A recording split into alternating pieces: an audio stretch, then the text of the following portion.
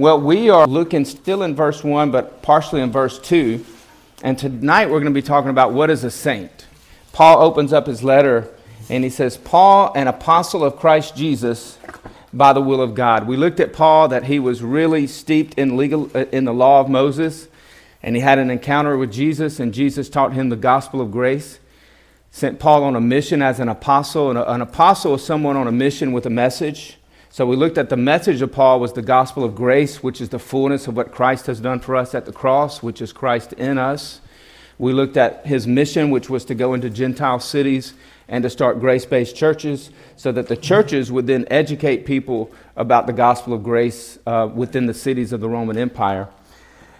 And it was the will of God for Paul to do this. It was God's will that Paul go into these cities on a mission with the message of the good news of grace. He got this gospel that he taught from Jesus. So it was the gospel of grace that Jesus, the ascended Jesus, only discipled one person. That one person was Paul.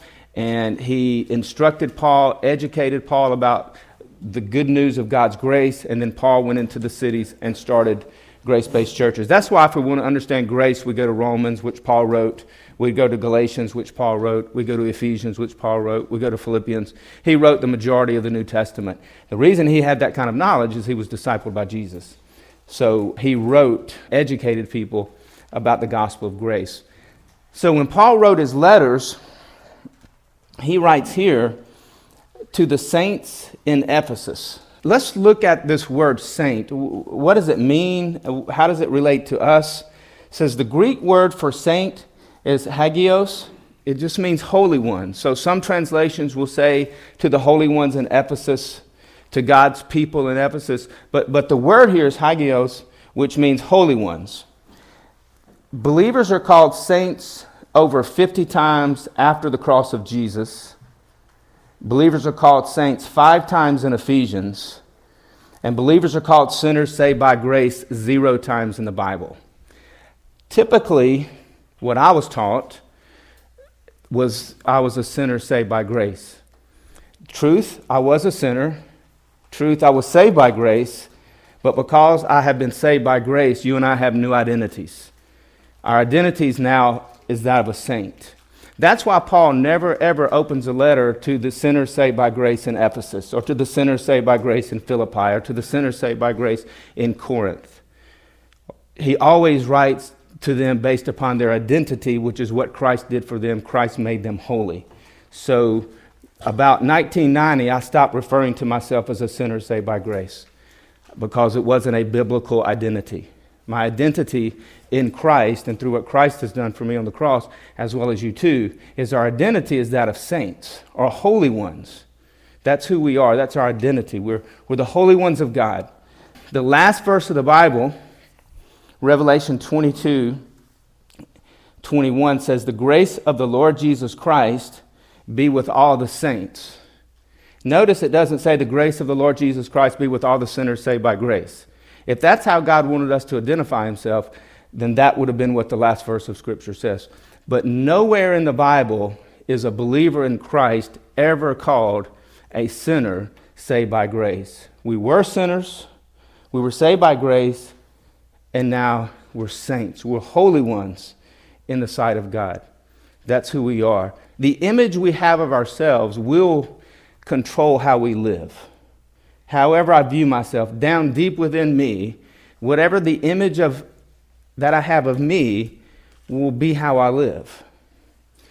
One of the illustrations that I like that I learned from Bob George when I read his book, Classic Christianity, was he talks about a caterpillar and a butterfly. And a caterpillar goes through this metamorphosis, the cocoon, and becomes a butterfly. So that when you and I see the butterfly, we don't say there's a converted caterpillar. We don't refer to the butterfly based on its old identity. We refer to the butterfly based upon its new identity. So when God sees you and me, he doesn't see us based upon our identity in Adam, sinner. He sees us based upon our identity in Christ, saint. He doesn't call us, we're not converted sinners. We're saints. Now, I want us to take a look at, well, how does that even happen? It happened that you and I, who were born sinners, unholy, unrighteous, dead in Adam, end up with this label or this title or this identity. How is it that we now are called, why would Paul even call those in Ephesus saints? Because we get over into Ephesians chapter 4 and 5, and he's saying, hey, you guys are behaving like this. That's the old way of living. Behave in this new way. He's saying, listen, your old behavior doesn't match your new identity. Let your new identity produce a new set of behaviors. But he educates people before he ever gets to the take off and to put on way of living. He educates people on their identity first. So let's take a look at what is a saint. How do we even get that title, the word saint? So number one, a saint stands pure before God. So a saint is a person whose sins have been forgiven and cleansed by the blood of Christ Jesus through faith in Christ Jesus, enabling that person to stand pure, righteous, or clean, or holy before God. So how does a person become holy, pure, clean, a saint, a holy one in the eyes of God? That's the question. We move back into the Jewish scriptures, and we find out in Psalm 24, 3 through 4, who shall ascend to the hill of the Lord, and who shall stand in his holy place? Or who shall enter into the presence of God? He who has clean hands and a pure heart. Somebody who's never sinned externally with their hands and never sinned with their hearts. That disqualifies everybody. Right there. Who can ascend? The gospel of grace is Jesus descending to us. Every other religion in the world is people trying to ascend to God. Clean heart, clean hands, pure heart. Whatever religion it is. Judaism was the same way. How can I enter into the presence of God? He who has clean hands, never sinned externally, and he who has a pure heart, never sinned internally. He who has clean hands and a pure heart, who does not lift up his soul to what is false, and does not swear deceitfully. Again, that disqualifies us. We've done all the things we shouldn't do that are required to enter into the presence of God. Who can say in Proverbs 20, verse 9, I have kept my heart pure. I am cleansed from my sin. There's no one who can say that. Nobody can say that I'm pure without sin, that my heart is pure and that my heart is cleansed from sin. Jeremiah 17:9 defines the human heart apart from Christ. The heart is deceitful above all things and desperately sick. Who can even understand the human heart? Matthew 5:8 says, blessed are the pure in heart, for they will see God. That the only people who will see God or go into the presence of God, have relationship with God, are people who have a pure heart. Jesus said in Matthew 15:19 through 20, for out of the heart comes evil thoughts, murder, adultery, sexual immorality, theft, false witness, slander. These are what defile a person. And the Pharisees were trying to achieve a pure standing before God by external behavior. That's why Jesus says, but to eat with unwashed hands does not defile anyone. Here's what Jesus is saying to the Pharisees. The Pharisees were trying to become pure before God through external activity. They thought their prayer life made them pure and holy before God.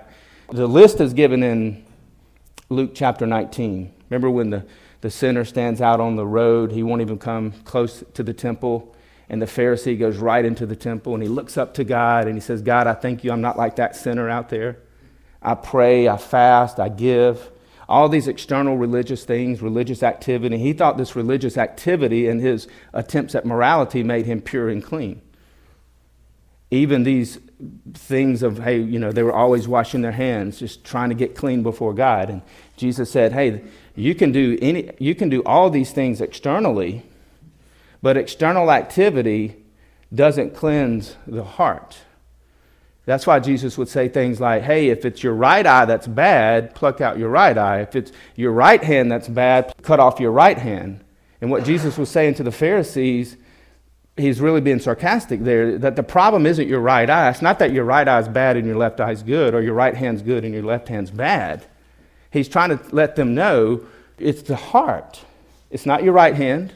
He says if you really think being holy and pure before God is based upon what you do with your hands, and if you're afraid that your hands may steal something, then in order to be pure before God, why don't you just cut off your hands so that you never steal anything? He's taking them to the logical conclusion of their false belief of how to be righteous. He's saying, listen, if you're afraid you'll see something and covet, breaking commandment number 10, you see it, you want it, coveting in the heart, then why don't you just pluck out the bad eye? Again, he's being sarcastic to them. He's taking them to their logical conclusion of a false standard of how to become righteous.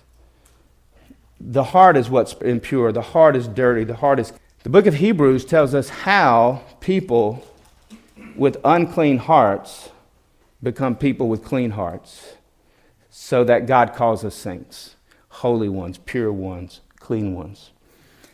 So let's read Hebrews 1 through 4. The author of Hebrews opens up with this. On many past occasions and in different ways, he's talking about the Jewish scriptures here, God spoke to our fathers. He's writing to Jewish people in Hebrews. So he's talking about the Jewish people in Jewish scriptures. God spoke to our fathers through the prophets, Isaiah, Jeremiah, Malachi, all the different prophets. But in these last days, God has spoken to us by his Son, Jesus, whom God appointed heir of all things and through whom he made the universe. The Son, who is Jesus, is the radiance of God's glory and the exact representation of his nature, upholding all things by his powerful word. And after he, the Son, had provided purification for sins, he sat down at the right hand of the Majesty on high. It tells us this: I can't purify my heart. If I can purify my heart and make myself holy, then I don't need the blood of Jesus. If I could do that, then Jesus didn't need to die on the cross. If there's any way I can make myself holy. Now, he's called the Son here, and what the author of Hebrews does, in Scripture, Jesus is called the Son of God and the Son of Man. So in Hebrews chapter 1, the writer of Hebrews says that Jesus is the Son of God. And in Hebrews chapter 2, he says Jesus is the Son of Man. And the reason he does that is the word son of means having the very nature of. Remember, John and James were called sons of thunder. Means their nature was thunderous. Remember, Barnabas was called son of encouragement because he took Paul around and tried to encourage Paul. That means the very nature of Barnabas was that of an encourager. So son of God means Jesus had the nature of God, meaning he was 100% God, and the writer of Hebrews defends that in Hebrews 1. He's called the Son of Man in Hebrews 2, and the writer of Hebrews says he's 100% man. So Jesus is both 100% God as Son of God, and he's 100% man as Son of Man, because Jesus is going to be a mediator of a new covenant.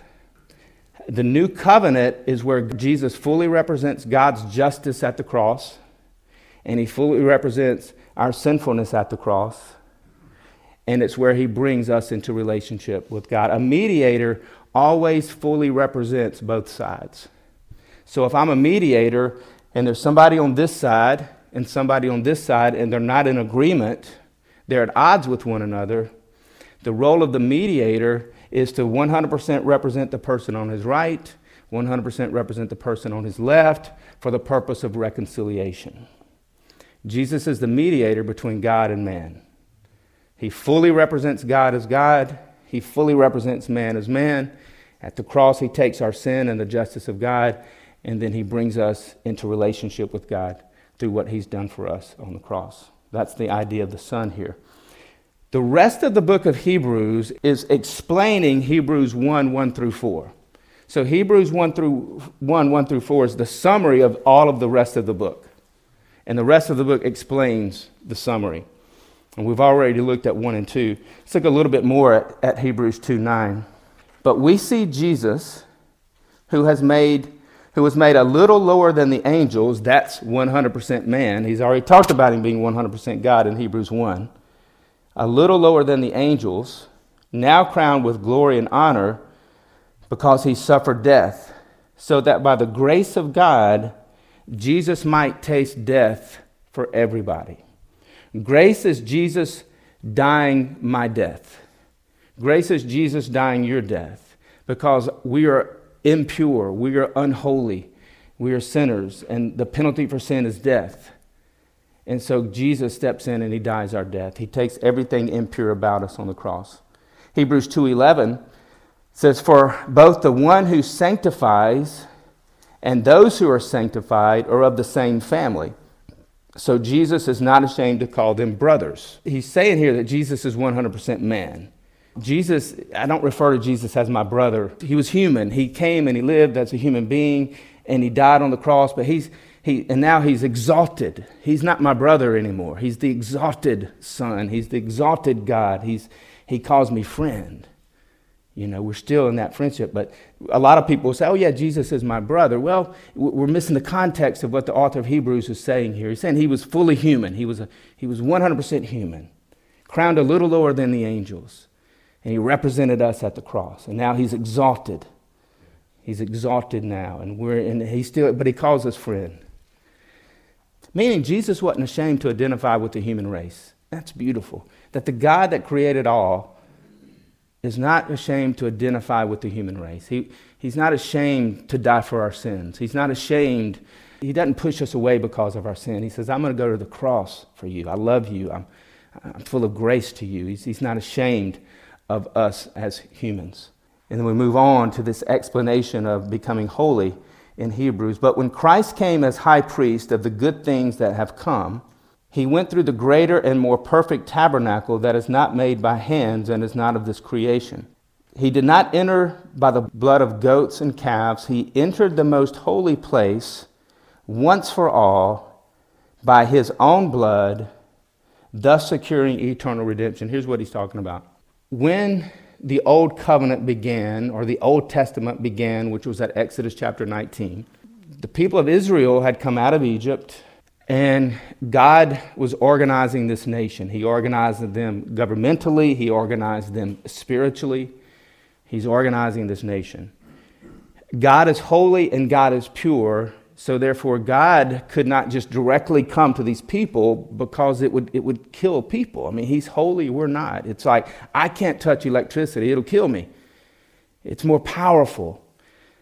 And so he created the tabernacle, remember the tent, and he created the altar where the animals were sacrificed. He created the holy place, then the most holy place, and when the animal's blood was sacrificed, a priest would go into the holy place, and then once a year he would go into the most holy place to atone for the sins of the people. The architecture for the most holy place and the tabernacle, ultimately becoming the temple, is from Hebrews 19 on. God comes and he gives Moses the exact pattern of how to build this tabernacle, of how to build this temple. Ultimately, he gives David the plans for building the temple. It's a replica of the tabernacle, or the tent structure. What we learn in Hebrews is that what the writer says is what this pattern that was on earth, this tabernacle that was on earth, this temple that was on earth, is the exact replica of heaven. That the real most holy place is the presence of God in heaven, not the temple in Jerusalem. That's not the real presence of God. That the real most holy place is heaven itself. So the priest would take the blood of these animals. You can read all about it in Leviticus because it gives all the sacrifices and all the blood sacrifices that need to be done. Exodus, Leviticus would bring the blood then into the holy place, and then once a year into the most holy place. They did this routinely, except for going into the most holy place. They only did that once a year, but these sacrifices were constantly going on. It's like shift work. If you've ever worked shift work, somebody's always on shift. There's never a time when somebody's not on shift. Firemen work shift work, whether it's Christmas or Easter or New Year's, it doesn't matter. Somebody's always on shift. There's never a time when somebody can rest. The work's always being done. Something's always needing to be done. And so these priests were constantly sacrificing for sins every single day. So they stood up all the time. They were always on their feet because there was always another person bringing another animal needing to be sacrificed. So the priest could never sit down because his work was never done. That's why in Hebrews chapter 1, verse 4, we read it just a second ago, that after he provided purifications for sins, he sat down. So the writer makes a contrast in this whole book that the priest of the Old Testament never sat down, but once Jesus did his work, he sat down. And we relate to God based upon what Jesus did. And if Jesus is done, we're done. So when people start talking about the finished work of Christ, this is what they're talking about. It's done. Your sins have been purified. You have been made clean. You have been made holy because of the blood of Christ. It's finished. It's done. It's forever. It's final. And it's full. You're now a holy one before God. And the rest of the book explains how that happened. So, moving back up into this verse a little bit, Hebrews 9, 11 through 15. It says, Jesus did not enter the most holy place by the blood of goats and calves. Jesus entered the most holy place once for all by his blood, thus securing eternal redemption. The idea is here, Jesus took his blood into heaven itself.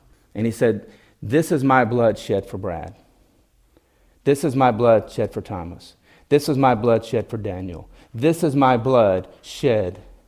Because I'm not ashamed to call them brothers. I'm not ashamed to die on the cross for them. I'm not ashamed to shed my blood for them.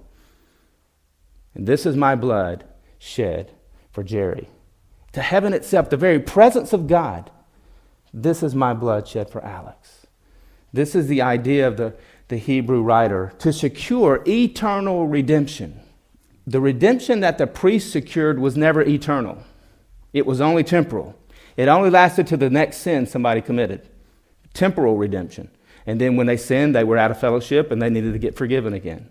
It was never eternal. So when Jesus secured eternal forgiveness, eternal righteousness, eternal holiness through his blood, he secured it for you and for me, not for himself. He didn't need it. So he secured your eternal forgiveness through his payment of our sins on the cross. He secured your eternal righteousness. He secured your eternal holiness. That's why he could say, Paul could write to the Corinthians, to the saints in Corinth. What? These guys are sinning. And Paul calls them saints. Why? Because their sainthood was secured when they placed their faith in Christ and can't be lost through their behavior. So he's reminding them that you are now a butterfly and you're living like a caterpillar. I just want to remind you who you are. That's why he writes as he does. So he goes on to say, for if the blood of bulls and goats, which they did for the nation of Israel, Judaism, for if the blood of bulls and goats and the ashes of a heifer sprinkled on those who are ceremonially unclean sanctify them, so their bodies are clean, which was temporal, how much more will the blood of Christ, who through the eternal Spirit offered himself unblemished to God, purify our consciences from works of death, so that we may serve or know or be in relationship with the living God. See how deep the blood of Christ goes here? To cleanse the conscience. And the conscience is where the guilt is. And the conscience is where the shame is. And the conscience is where, boy, I wish I wouldn't have done that. I wish I would have chosen differently. Internal, he secures for us internal and eternal holiness. And the blood of bulls and goats in Judaism was always temporal and external, but the blood of Christ is eternal and internal. Forever, fully made righteous, fully forgiven, fully in fellowship with God, fully pure, so that we may enjoy a relationship with God. For Christ did not enter a man-made copy of the true sanctuary like the priests did in Judaism in Jerusalem. Christ did not enter a man-made copy of the true sanctuary. He entered heaven itself, now to appear on our behalf in the presence of God. Isn't that something that Jesus, after he died, entered the presence of God on your behalf and on my behalf, because he's not ashamed of us, because he loves us. And he goes into heaven itself and he says, this is my blood shed for Marvin and Daryl That's unbelievable. This is my blood that makes you pure and that makes them clean and makes them holy and makes them righteous and secures their forgiveness. They don't have to do it because I just did it for them. It's an amazing thought. This is what Jesus was doing for us. Nor did Jesus enter heaven to offer himself again and again. Think about it. If we needed to ask for forgiveness every time we sin, then according to this verse, Jesus is going to need to die every time. Because every time a sin needed to be forgiven, another animal needed to be sacrificed. Jesus could never sit down if he was constantly forgiving us. Oh, I'm out of fellowship with God. Jesus, please forgive me. Golly, he thought his work was done. He's by the Father. You know, Brad's asking me for forgiveness. Okay. All right, Brad, I forgive you. And then he sits back down. What I've got to realize is Jesus' work is done. He's not going to stand up and say, Brad, you're forgiven, because on the cross he's already said, Brad, you're forgiven. And he sat down, and it's finished, and it's full, and it's forever, and it's eternal, because he secured eternal redemption. The priests could never sit down. Never sit down. They were constantly forgiving sin. And so the contrast here, beautiful contrast, nor did he enter heaven to offer himself again and again. Why? Because the work was complete. And he was sitting down, as the high priest enters the most holy place every year with the blood that is not his own. Otherwise, Christ would have to suffer repeatedly since the foundation of the world. And what he's saying is, if there's more forgiveness that needs to be given, Christ is going to continue to have to die for sins. Over and over and over and over. It's final, it's full, it's forever, it's finished, and it's for everybody. And by faith, we receive this eternal redemption. But now Jesus has appeared once for all, once for everybody, at the end of the ages, to do away with sin by the sacrifice of himself. Forgiveness is done. God is not forgiving anybody anymore. It's finished, it's final, it's full, it's forever, it's secured. He's now giving this forgiveness that's already been paid for to those who acknowledge their need. I confess my sin. I acknowledge my need for Christ. For forgiveness. I place my faith in Christ, and we receive the forgiveness of sins. And we only do that one time. We're forgiven. Now I can move on to enjoy a relationship with God.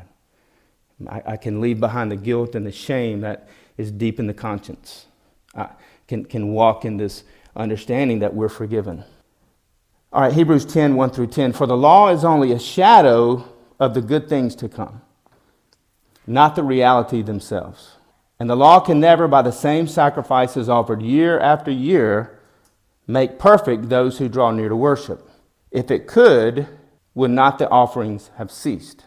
For the worshipers would have been cleansed once for all and would no longer have felt guilt for their sins. Here's what the writer of Hebrews is saying. If the old covenant way of relating to God was good enough, then people would have been relieved from their guilt for eternity. But because sin brings guilt, they continue to have to get forgiveness for sin so they could be relieved from their guilt. And it was constant. It was over and over. The way I explain the difference between the Old and New Covenant, or the Old Testament and the New Testament, not talking about books of the Bible, but the blood of Christ, that a new way of relating to God compared to the old way of relating to God under the blood of animals, is that what if our clothes were always washed? I mean, they were just always washed and always folded, but they're not. Every day, like I'll go home, I got these clothes dirty today. I'll go home, put them in the dirty clothes, and they'll get washed, and then I'll wear them again and they'll get dirty. And they'll need to be washed again. That's life under the old covenant. We kind of live with that old covenant mentality. Oh gosh, I've sinned. God, please forgive me. I'm dirty. I'm unclean before you now. And I'm unrighteous and I'm unholy and I'm not pure before you. And I confess my sins so I can now be pure before you. We're living with an old covenant mentality, though we're living in a new covenant reality. And God wants us to move into the new covenant reality and have that mentality of that reality. That's just too much there, I know, but That's what he wants. But we're living with an old covenant mentality. I got to get forgiven. I got to get forgiven. I got to stay clean. I got to stay pure. I got to stay in fellowship. That's what they were doing in the old covenant. And they can never rest, and they can never enjoy their relationship with God. But in the new covenant, the clothes are always washed. It's the same with dishes. We eat, the dishes are clean. We get them, we drink out of them, we eat out of them. Now they're dirty. We put them in the dishwasher. They get clean until we use them again. Then they get dirty, and we wash them again. That's how we kind of live our lives with God. I'm clean today, but dirty tomorrow. Clean today, but dirty tomorrow. God, please forgive me so I can be clean before you. It's again, we're living with that old covenant mentality, which I did for several years until the Lord enabled me to see the reality of the new covenant. Just an amazing work of Christ for us. It says, instead, the sacrifices are an annual reminder of sins. Every time they sacrificed it was an animal, it was a reminder that they were guilty. Every time an animal was sacrificed and the blood was spilled and was taken into the holy place, it was a reminder that they were guilty. Every time that I say, God, forgive me, I'm reminding myself that I'm guilty even though I'm not guilty. Makes sense? Because we've been justified. Which means God has said you're not guilty. We've been declared righteous. We've been declared holy. We've been declared pure before God because of Christ. How much of my guilt did Jesus take on the cross? 100%. And how much of his righteousness or his innocence did he give you and I when we placed our faith in him? 100%. We are not guilty because Jesus took our guilt. But every time I say, God forgive me, I'm telling myself I'm guilty. I'm telling myself that the work of Christ was not full, and the work of Christ was not final, and the work of Christ was not finished, and the work of Christ was not forever, and I've got to add some kind of work to secure what he's already secured. So rather than spending my time trying to erase this guilt, I remember that, hold on, I'm not guilty, and God remembers my sins no more because they were counted against Christ. So he moves on to say, instead, those sacrifices are an annual reminder of sins because it is impossible for the blood of bulls and goats to take away sins. Therefore, when Christ came into the world, he said, sacrifice and offering you did not desire, talking to God, but a body you prepared for me, a human body that you prepared for me. In burnt offerings and in sin offerings, you took no delight. God took no delight when an animal was sacrificed. Took no delight when a lamb was sacrificed. He took no delight when a bull was sacrificed. He took no delight in any of that. We don't take delight in that. We don't like that. And God didn't like it either. It was just a picture to show us the seriousness of sin, the reality of sin, the death of sin, and we got to see it in a reality of the animal sacrifices. But God didn't delight in it. Then I said, being Jesus, here I am, it is written about me in the scroll, that's Jewish scriptures. Isaiah 53 be one of the places. I have come to do your will, O God. In the passage above, he says, sacrifices and offerings, burnt offerings and sin offerings you did not desire, nor did you delight in, although they are offered according to the law. Then he adds, this is he being Jesus, here I am, I have come to do your will. And he's going to tell us exactly what the will of God was for Jesus. He takes away the first, that's the first testament, that's the Old Testament instituted in Exodus after 19 with the blood of the animals written in the book of the law or the Old Covenant. He takes away the first testament or covenant to establish the second testament or covenant. Now, the first testament or covenant was, everything was temporal. It was like our clothes are temporarily clean till we get them dirty again. The dishes we use are temporarily clean till we get them dirty again and they need to be washed.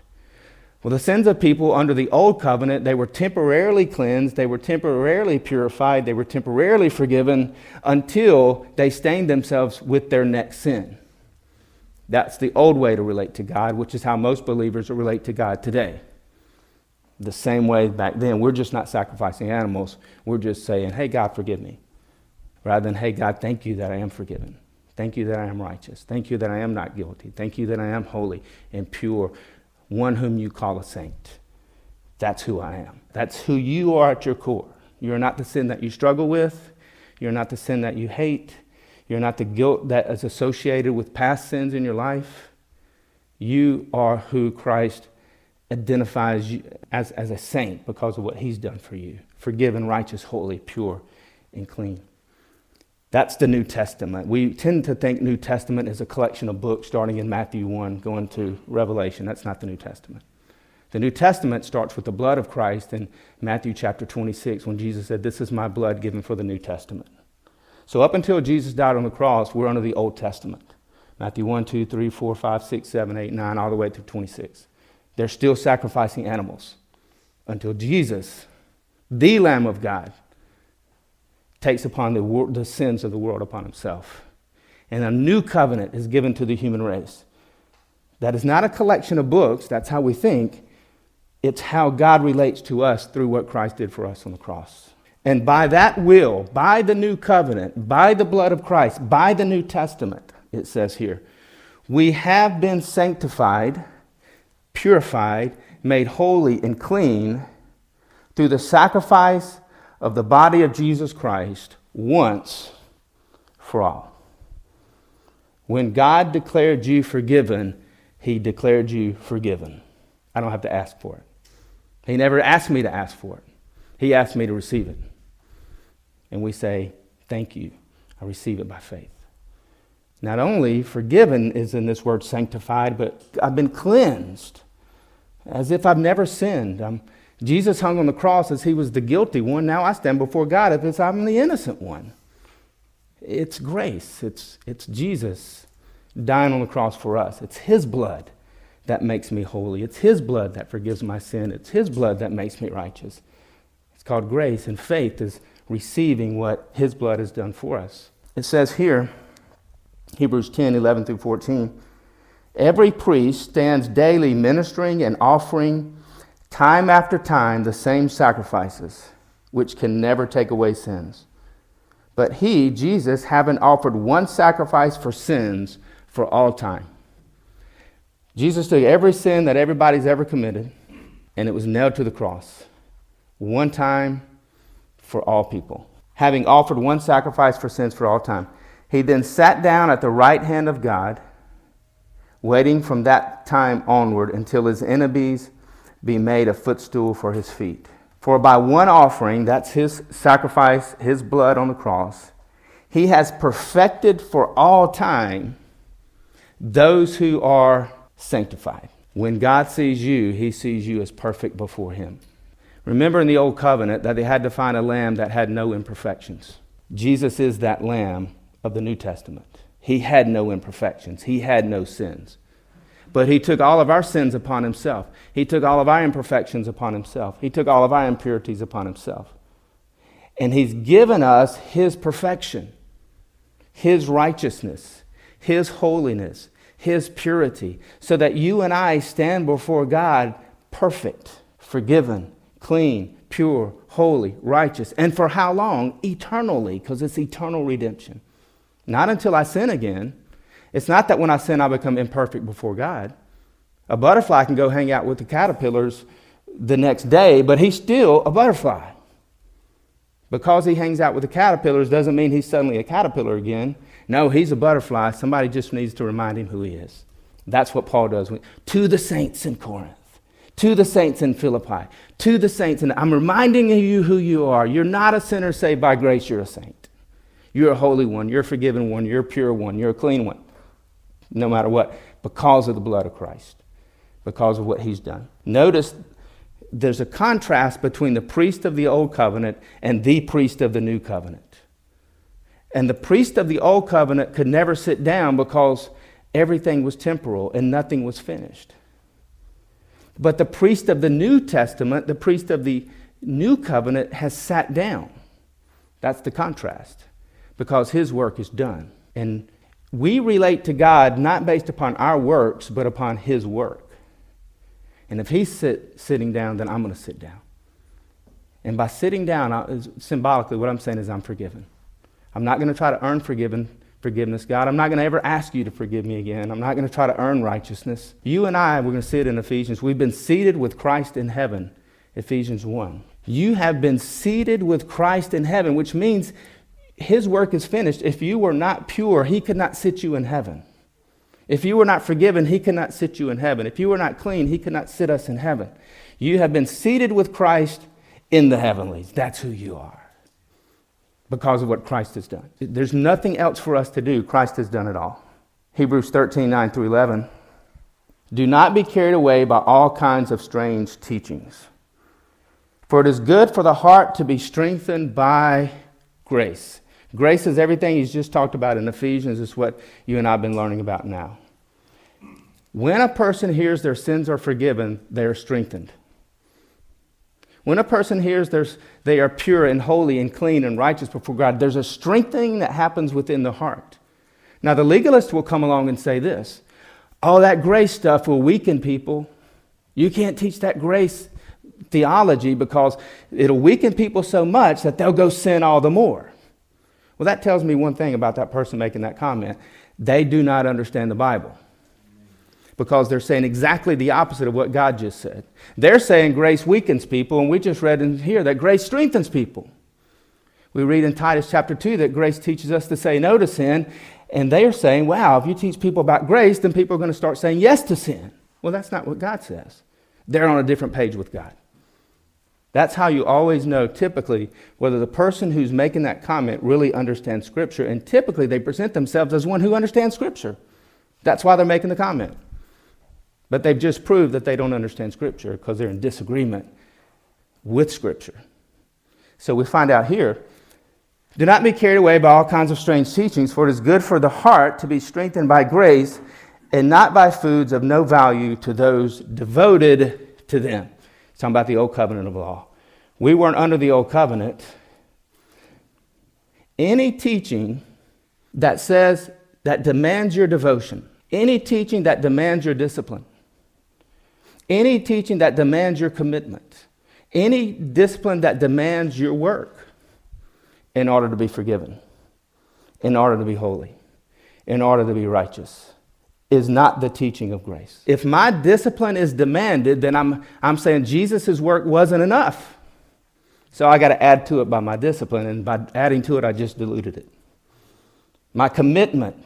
If my commitment, and this is, I would go to seminars and I would go to conferences and I would hear these people talking and they're trying to inspire people to love Jesus more. And I would hear things like, hey, if you're not committed to get up 15 minutes, 30 minutes, 45 minutes before you go about your day, if you're not committed enough to get up and pray, then you're not a good Christian. If you're not disciplined enough to have a quiet time, if you don't confess your sins consistently, all the things I needed to be devoted to. But nobody ever taught me this. Nobody ever taught me this. So the first time I heard grace was the strange teaching. That's strange. And that when people hear me share this and teach this, people, that's strange. Never heard that before. That's odd. That can't be right. It's strange. It's strange because grace, at some point in history, stopped being the main thing. And human effort and human work and human devotion and human discipline, Phariseeism took over Christianity. And it becomes about our devotion, our commitment, and no longer about Jesus. And what the writer of Hebrews is trying to do is get people focused on what Christ did for them and to rest, to relax in grace and what Christ did for us at the cross. So he says, don't be carried away by all kinds of strange teachings, for it is good for the heart to be strengthened by grace and not by foods or whatever you want to put in the blank there, which have no value to those devoted to them. We, believers in Christ, have an altar from which those who serve at the tabernacle have no right to eat. This book is just full of Judaism. You probably grew up in churches that had an altar down at the front, right? And there was just something about, boy, if we could get a revival and we could get people just coming down to the altar and confessing their sins and we could get revival going on if we could get them to this altar. And people would come down and we call it a revival. But nobody ever taught them about the altar, which he's talking about the cross. That's the altar. And once I began relating to God from the altar, remember that's where the animals were sacrificed in Judaism, the altar. And he's comparing that to the sacrifice of Christ on the cross. People will no longer have to hit the altars in a church to be right with God because they understand it's the altar that makes them right with God. It's not my crying, it's not my emotions, it's not my pleading with God to forgive me at the altar. That's a worthless altar. Has no value. And they keep going back and they keep going back. We've got to have another revival. The greatest revival in the human heart is when somebody understands the grace of God, because it strengthens the heart. And you and I eat at the altar of the cross. Remember when Jesus introduced the new covenant? Matthew chapter 26, he said, "This is my body given for you. This is my blood poured out for you for the forgiveness of sins. Eat of my body and drink of my blood." He's saying, eat and drink of the altar. That's what he's saying. Eat and drink of what I'm doing for you. Whatever we eat and drink is what we become. Whatever I eat affects me. Whatever I drink affects me. We are what we've heard it. You are what you eat. You are what you drink. And Jesus is saying, eat and drink of the new covenant. And when we do, it strengthens us. It nourishes us. It builds us up. It revives us because we're eating and drinking from this altar called the cross and the finished work of Christ, where he's done it all for us. So do not be carried away by all kinds of strange teachings. We have an altar from which those who serve at the tabernacle have no right to eat. Although the high priest brings the blood of the animals into the holy place as a sacrifice for sin, they were still doing that during this time. The bodies are burned outside the camp. So Jesus also suffered outside the city gate to sanctify the people by his own blood. You are sanctified. Sanctification is not a process. I always heard progressive sanctification, as if I somehow, over the course of time, could holify myself, could make myself holy over the course. I can't. If I can make myself holy over the course of time, I don't need the blood of Christ. The blood of Christ makes you and I holy. It sanctifies us. It makes us holy, makes us clean, makes us pure. That's how we relate to God, by his own blood. This is the message that Paul got. Jesus appeared to Paul on the road to Damascus. "Who are you, Lord?" I asked. "I am Jesus, whom you're persecuting." The Lord replied. And he told Paul, "But get up and stand on your feet, for I have appeared to you to appoint you as a servant and as a witness of what you have seen from me and what I will show you," ongoing understanding of the gospel of grace that Paul was going to receive. "I will rescue you from your own people," that's the Jews and the Gentiles, "and I am sending you to them to open their eyes so that they may turn from darkness to light and from the power of Satan to God, that they may receive forgiveness of sins and an inheritance among those who are sanctified by faith in me." How is a person sanctified? It's the same Greek word as to the saints in Ephesus, by the way. It's the same Greek word. How are we sanctified? It's not progressive. It's immediate. When you place your faith in Jesus, Jesus himself says you're sanctified, you're holy, you're pure, you're clean, you're forgiven, you're righteous. I never heard this message. I was in conferences and small groups and discipleship guys and mentors, and it was always more commitment, more devotion, and more discipline, and more to do. And that's why I'm so passionate about that. Because I don't want anybody living a life trying to get what God's given for free. And what we get for free totally changes our lives. Paul, when he was with the elders of the church in Ephesus, we read this last week, says, "And I now commit to you, the elders of the church in Ephesus, to God, and I commit to you the word of his grace," which is everything we just talked about. The word of his grace, all that Christ did for us, "which can build you up." When I began hearing this message, man, I was built up from the inside. I was always taught, boy, if you want to build up, build yourself up, have a quiet time. If you want to build up, get yourself up early, out of bed and pray. That's how you build yourself up. And I was reading devotionals of people who didn't even understand the gospel. Day 1, January 1st. Here's this guy writing a devotional. And he doesn't even understand the gospel. I didn't know he didn't understand the gospel until I began to see the gospel. And I'm trying to build myself up through a daily devotion of a person who's writing daily devotions who doesn't even understand the gospel. And daily devotions never built me up. Just understand when you read them, that's not Scripture. It's somebody's opinion. That's all it is.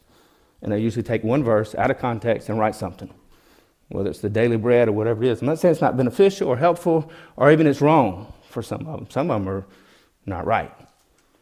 But when we get trained in the gospel, we will see that's not the right teaching of the gospel. That's strange. That's not correct. That's what Paul's trying to do here.